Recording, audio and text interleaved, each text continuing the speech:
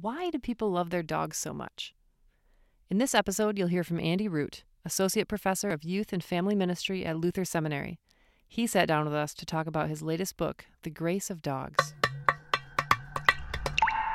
You're listening to The Distillery at Princeton Theological Seminary. So tell me, why are you writing about dogs? Yeah, it seems a little weird, doesn't it? Yeah, given that you write about youth ministry. Yeah. I mean, I think I've probably cut my teeth writing about ministry in general and youth ministry and then theology. But here's a book that comes along about dogs. So, yeah, I mean, I guess the long story to it, I always feel funny talking about it because it does seem odd. But it's been a project that I've really loved and I think is, I think it's interesting. So it all goes back to... I used to be part of this board for this journal at the school that I teach at, and we would always, every spring, we would get together and try to get the 4 topics for the issues for the next year. And my confession here is that I hated those meetings. I mean, there was free food, so that was great, but they were so tedious. So after like year 1 or 2, I decided that I would just say the craziest stuff that I could think of, so they'd be like, should we have it on the book of Job, an issue on Job, an issue on Matthew, how about an issue on redemption or sanctification? And I would always be like, how about an issue on aliens? And I would just all these crazy ideas. So you were the youth minister in the room. I guess I was a youth minister in the room. Yeah, I was just a board person, I think, ultimately in the room. And so and then we would vote on them. So then I would always rally colleagues to vote for my crazy idea. So it won to the dismay of the editorial guy a few times. But then those always sold the best. So then he thought that I was like an idiot savant who knew how to sell things. So did you do an issue on aliens? No, I can't remember. We did like an issue on the car and things like that, like just these kind of obscure topics. But one of the things that I nominated was dogs. It's like, let's do one on dogs. And I kind of was doing it just to get a rise out of people, but I also thought, there's something to this. I mean, people really do deeply, deeply love their dogs, and their dogs are incredibly important to them. It did not win, so it didn't get voted in, but that started this seed of thinking about, man, there's something to this. And I've always been a dog lover, and my dog growing up was really important to me. And then actually in Princeton here, when I was a first year doctoral student, we got a puppy. Mm-hmm. And we were, if you go down Route 1, there's the Halo Farm. Do they still have the Halo Farm yes, they thing? do. So we would get our ice cream. We'd get our milk and ice cream along with it at Halo Farm. And there was this little shop called Pet World or something like that. That's not its real name, but it was like a knockoff of PetSmart. And unlike PetSmart, there were actually animals you could buy in there. Like there were cats and dogs. So one night we were coming back from Halo Farm, car still filled with ice cream and milk, and we decided we were going to stop and look at the puppies. I don't know why. You came home with a puppy. And we came home with a black lab. I came home with chickens that way. Did you? Yeah. Huge mistake. Yeah. So that was like the biggest impulse buy that I've ever had. So this dog, black lab, bought here in New Jersey. And what was his name? His name was Kirby. So a lot of other people back at the old CRW, they would have... The theology nerds would name their dogs after theologians, So there was, around our area, there was a couple of Schleiermachers and Calvins of all shapes and sizes. But I decided to name my dog Kirby after Kirby Puckett, the baseball player. Grew up in Minnesota. Kirby was a big deal. So I had Kirby. And Kirby was, this was before we had kids. Kirby was important to us. Kirby was our first kind of entree in many ways of being a family, of having someone other than Car and I that we really cared about. But then a few years later, Owen came along, and then my daughter Maisie came along, and Kirby became actually more attached to them than even to us. And then just a few years ago now, and this is really where the book started, not only did I have this kind of idea that there was something important there, but then we had to put Kirby down. And that was a very difficult experience, and actually it was shocking to me. I love this dog, and this dog was important to me. This dog in many ways ordered my life, like taking the dog out, playing with the dog was such a significant thing, feeding the dog. But and I knew, so when I knew when this dog would go that it would be really painful. But when this dog died, I was just shocked at the anger that was inside of me, of the anger of loss, like that throbbing grief where the only response is to be mad. But the real impetus of the book, in this book becomes kind of a memoirish journey, is that when we put him down, as the story goes, that Kirby just wasn't moving, and he was lethargic. Had he been sick for a while? Well, the thing with Kirby is that he would have these bad days as he got into his double digits, as he got into 10 and 11. He'd have these bad days, but he'd always rebound. And so he was having a few bad days, and Cara and I got into kind of a debate if there was something wrong, and I could just kind of feel it, like, this isn't good. She said, I'll take him to the vet. He'll be fine. So she took him to the vet, and sure enough, the vet said, I'm really sorry to tell you, but there's a huge mass in his stomach. He shouldn't be moved, and this is really the end. So how did you process that with your kids at the time? Yeah, so we went and we got the kids. Cara went alone because she just thought, like, this was, give him this antibiotic and everything will be fine. So she went and got the kids and picked me up, and we drove back, and she had left Kirby. Couldn't even move Kirby, so he was left at vet's office. And we told the kids right away, and the sobbing just began. And we got there, and we went into the vet's the room that Kirby was in at the vet's office, and he was there laying lethargically on the linoleum floor. And my kids just sobbed. I think Owen was 8 at the time, and Maisie was 6, and just sobbed, threw themselves on this dog. And it was really quite beautiful and encompassed his life, that as soon as they came through the door, I mean, this dog could barely move, but as soon as he saw the 2 kids and they ran towards him, his tail started to wag again, and they just threw themselves on him and cried and cried and cried and cried. Because they knew they were losing him. Yeah, they knew that this was it, that we were gonna put him down. Well, what happened was that finally the vet came in, and his back leg was already shaved to give him the injection.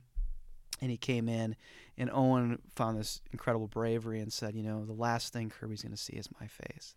So he put his nose next to the dog's nose on the floor, and they injected the poison into him.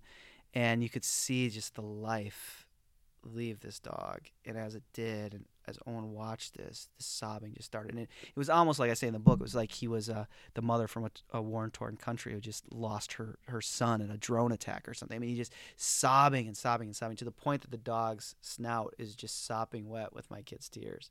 I can't take it anymore. Like, this is it. The grief now, I mean, that anger, grief is inside of me. And for some reason, all I could think to myself is I need to put my feet in the grass. Like, I just need to get outside. So I grabbed Maisie and we went outside. And Cara, my wife, said that about 3 or 4 minutes after we left, that Owen said, he kind of collected himself. He stood up and he said, Mom, I'll be right back. And he went outside into the waiting room, and he got a couple dog treats and a Dixie cup full of water. And he came back into the room, and he put the 2 treats on the dog's back and took the Dixie cup of water, stuck his finger in the water, and made the sign of the cross on the dog's head, and then essentially prayed for the dog and lifted his hands to heaven, almost like, like a medieval priest at the table or something, and kind of folded his hands and lifted them to heaven. And Cara was just like, the air sucked out of the room, trying not to move as this, what she called a really holy moment was happening. So the whole book is really, why did that feel right? Like, why did that just flow from him, or do you think that he... Well, I mean, the skepticism is that there's something probably socialized into him. His mom's a pastor and he's watched that, but there was, I mean, the really what I think is that he recognized that he was losing something that was quite sacred to him, something that was deep within his humanity and his personhood, and when you lose something that you've really entered into kind of a two-way street of love and relationship, that you have to grieve it, you have to give it back. There has to be a liturgy for that, and so that's what he did. I'm not sure he really exactly knew what he was doing, but he enacted that practice. And so the book is really then the journey of, why did that feel like it was the right thing to do, and could it be possible that we do have spiritual connections to our dogs? Is this kind of relationship we have? Could we call it a spiritual connection? So you've named the book "The Grace of Dogs." Yeah. So why do you call it grace? I mean, that's a big, it is theologically laden term. It is. So I call it grace not because I think that dogs somehow can, enter into justification by faith alone, or have any sense of kind of doctrinally or creedally what any of this means, But I do think, and I think the new kind of science on dogs that's been pretty prevalent for the last decade, maybe 5, 6 years, which was really helpful to me, really talks about the unique relationality that dogs have with people that it has no other correlation with any other animal, really. I mean, sometimes you'll find animals that will have certain connections with people, but dogs do that just regularly, and it's just innate, their ability to be near us, to participate in healing us, to Well, and I think specifically of seeing eye dogs. yeah, where, yeah, yeah. I mean, people are literally dependent on dogs for everyday life. Yeah, yeah. I mean, and that's that's so important functionally. Like, how could you get an animal kind of functionally to help you maneuver around a room? There has to be some kind of connection and communication connection.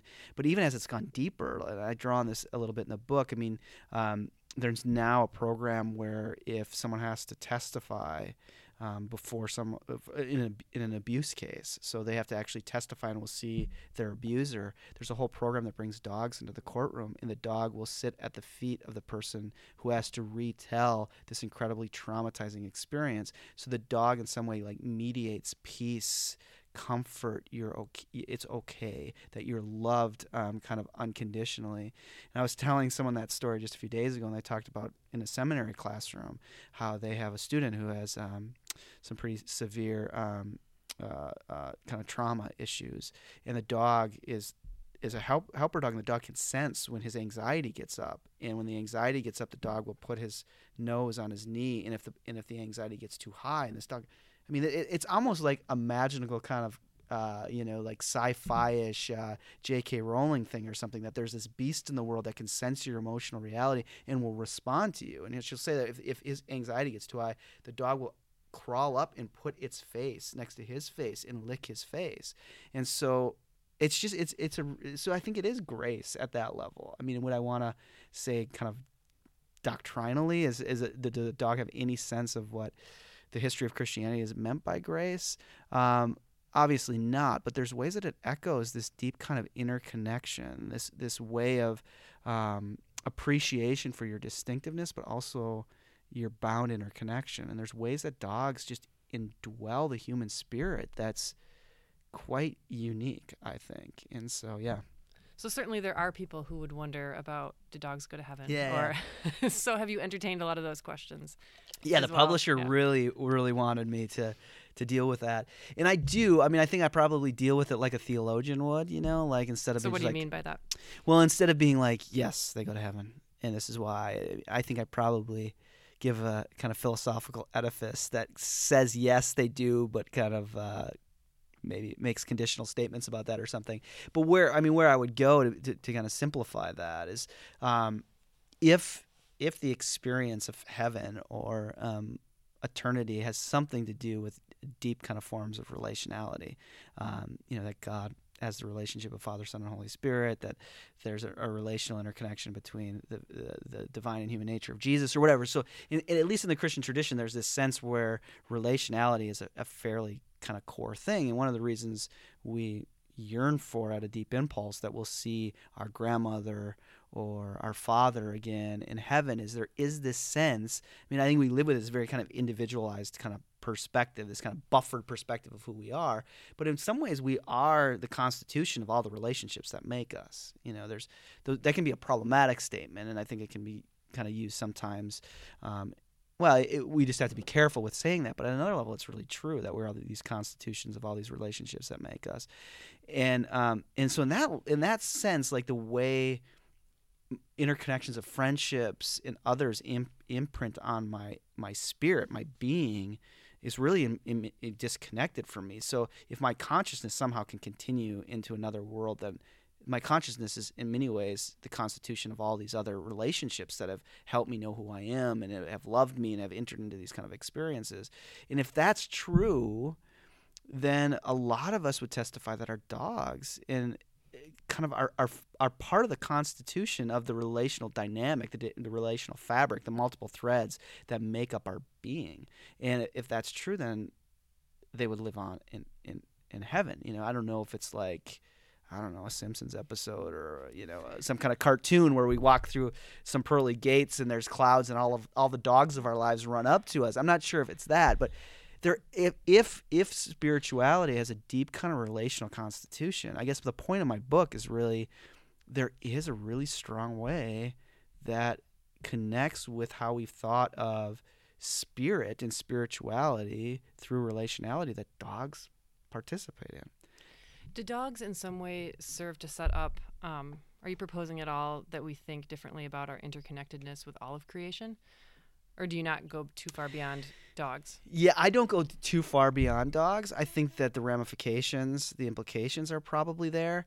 So I would say yes, and then I would say no. I would say yes, that I hope that this opens us up to think differently about our interactions with other animals, and it has for me. It does oppose things like legacies from Descartes, who thought listen, all animals are machines, and there's no difference. I mean, Descartes said this. There's no difference between the squeaking brakes of a carriage and a dog's cry. Those are just objective machines. So I think it pushes beyond that.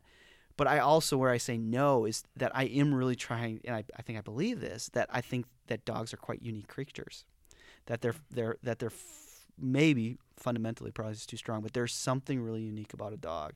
And the new science of dogs shows that. And the thing that it ultimately shows that's so unique about dogs is that they're innately, from birth, wired to respond to our faces. In that, whether it's an evolutionary trick, which I think is reductionistic, or it is kind of how we are wired as spiritual beings, the encounter of the face is deeply meaningful to us. And 6-week-old puppies are uniquely wired to respond to look at, to take cues from human faces. In the same way that human babies. They actually say dogs function as infants, same kind of cognitive structure, the same kind of draw to the face. They obviously don't develop beyond a lot of those points, but that's one of the reasons. I mean, if there's kind of another level here, and this is where maybe the book seems far afield for my work, but I think it's kind of central to it, is I really, through youth ministry and thinking about young people and thinking about children and the spiritual dynamics of that, there is really significant ways that children are connected to their dogs. And there's, I think, certain evolutionary ways that dogs have really helped us raise children in a certain way.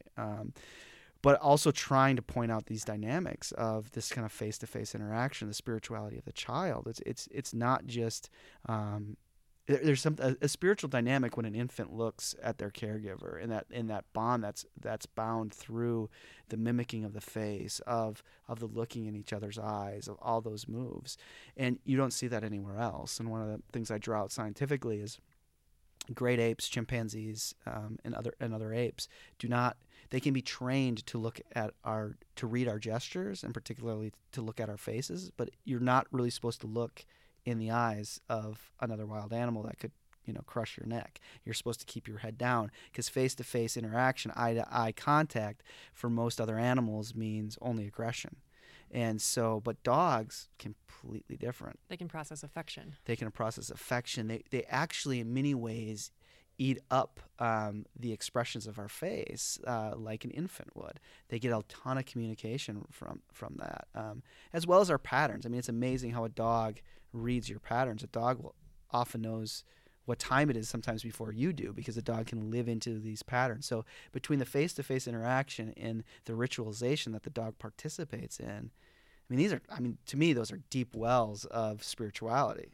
When we talk about ritual, we're talking about liturgy in some way. Yeah. And so you would say a lot, especially in our kind of secular age, for a lot of people, the dog park, the walk with their dog, those become really ritualized forms that organize their lives, where maybe other forms of classic religion doesn't. So I would never want to say that it's replacing that, but I just think I said this already, but I just think there's something, like if you were to kind of objectively pull dogs out, I think that you would have to sci-fi create a creature that could do this. We'd be missing something. Yeah. And it's just, I think their regularity has led us to miss them, and that's been part of the story scientifically as well, is that it took only until the last couple decades for people to study dogs, because they just seemed so normal. Like, why would you study the beast that's sleeping on your couch and drinks out of your toilet.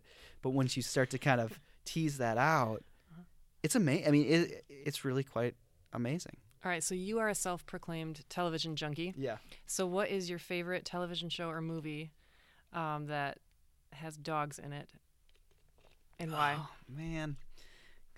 I got to think about that one.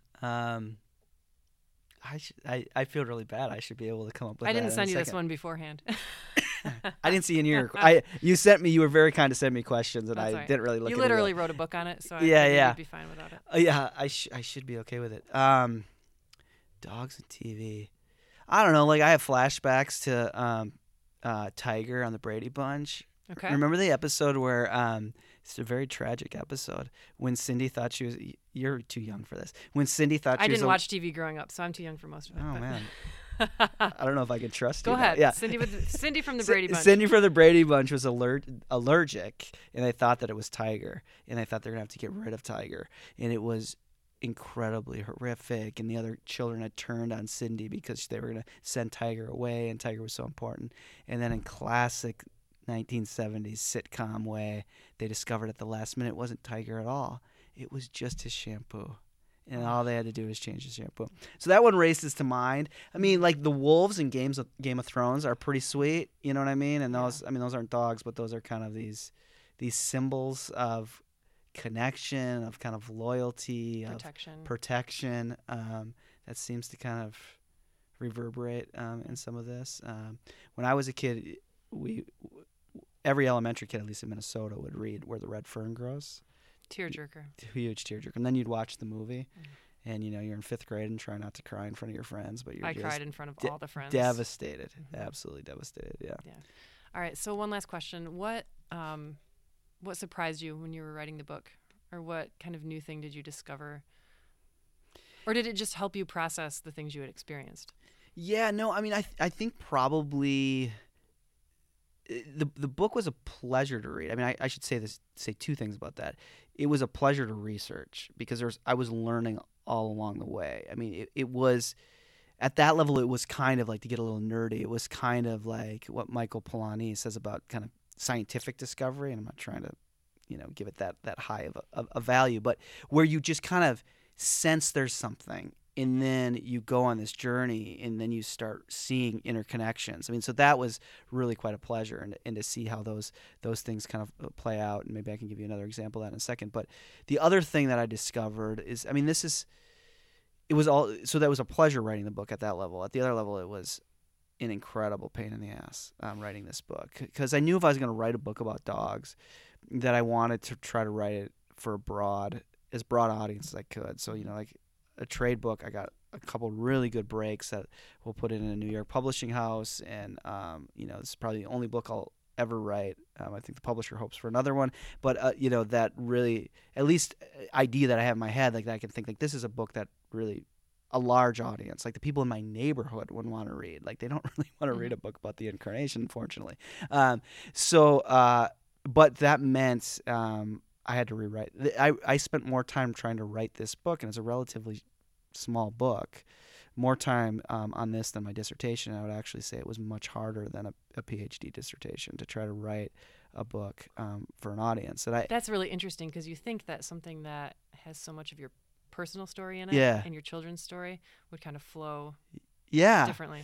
And maybe if I try to write another broad audience book, God willing, the next one will. This one did not. And I don't know how to write something that doesn't have a lot of, I like ideas. Like that's what I like to do. So trying to find ways of communicating ideas. And I think one of the things as theologians and just academics in general we're trained to do is take the reader on an exploration where at the end, essentially you have pinned them and they admit that your argument is the right argument. So every page you want the reader to say, oh, he's right.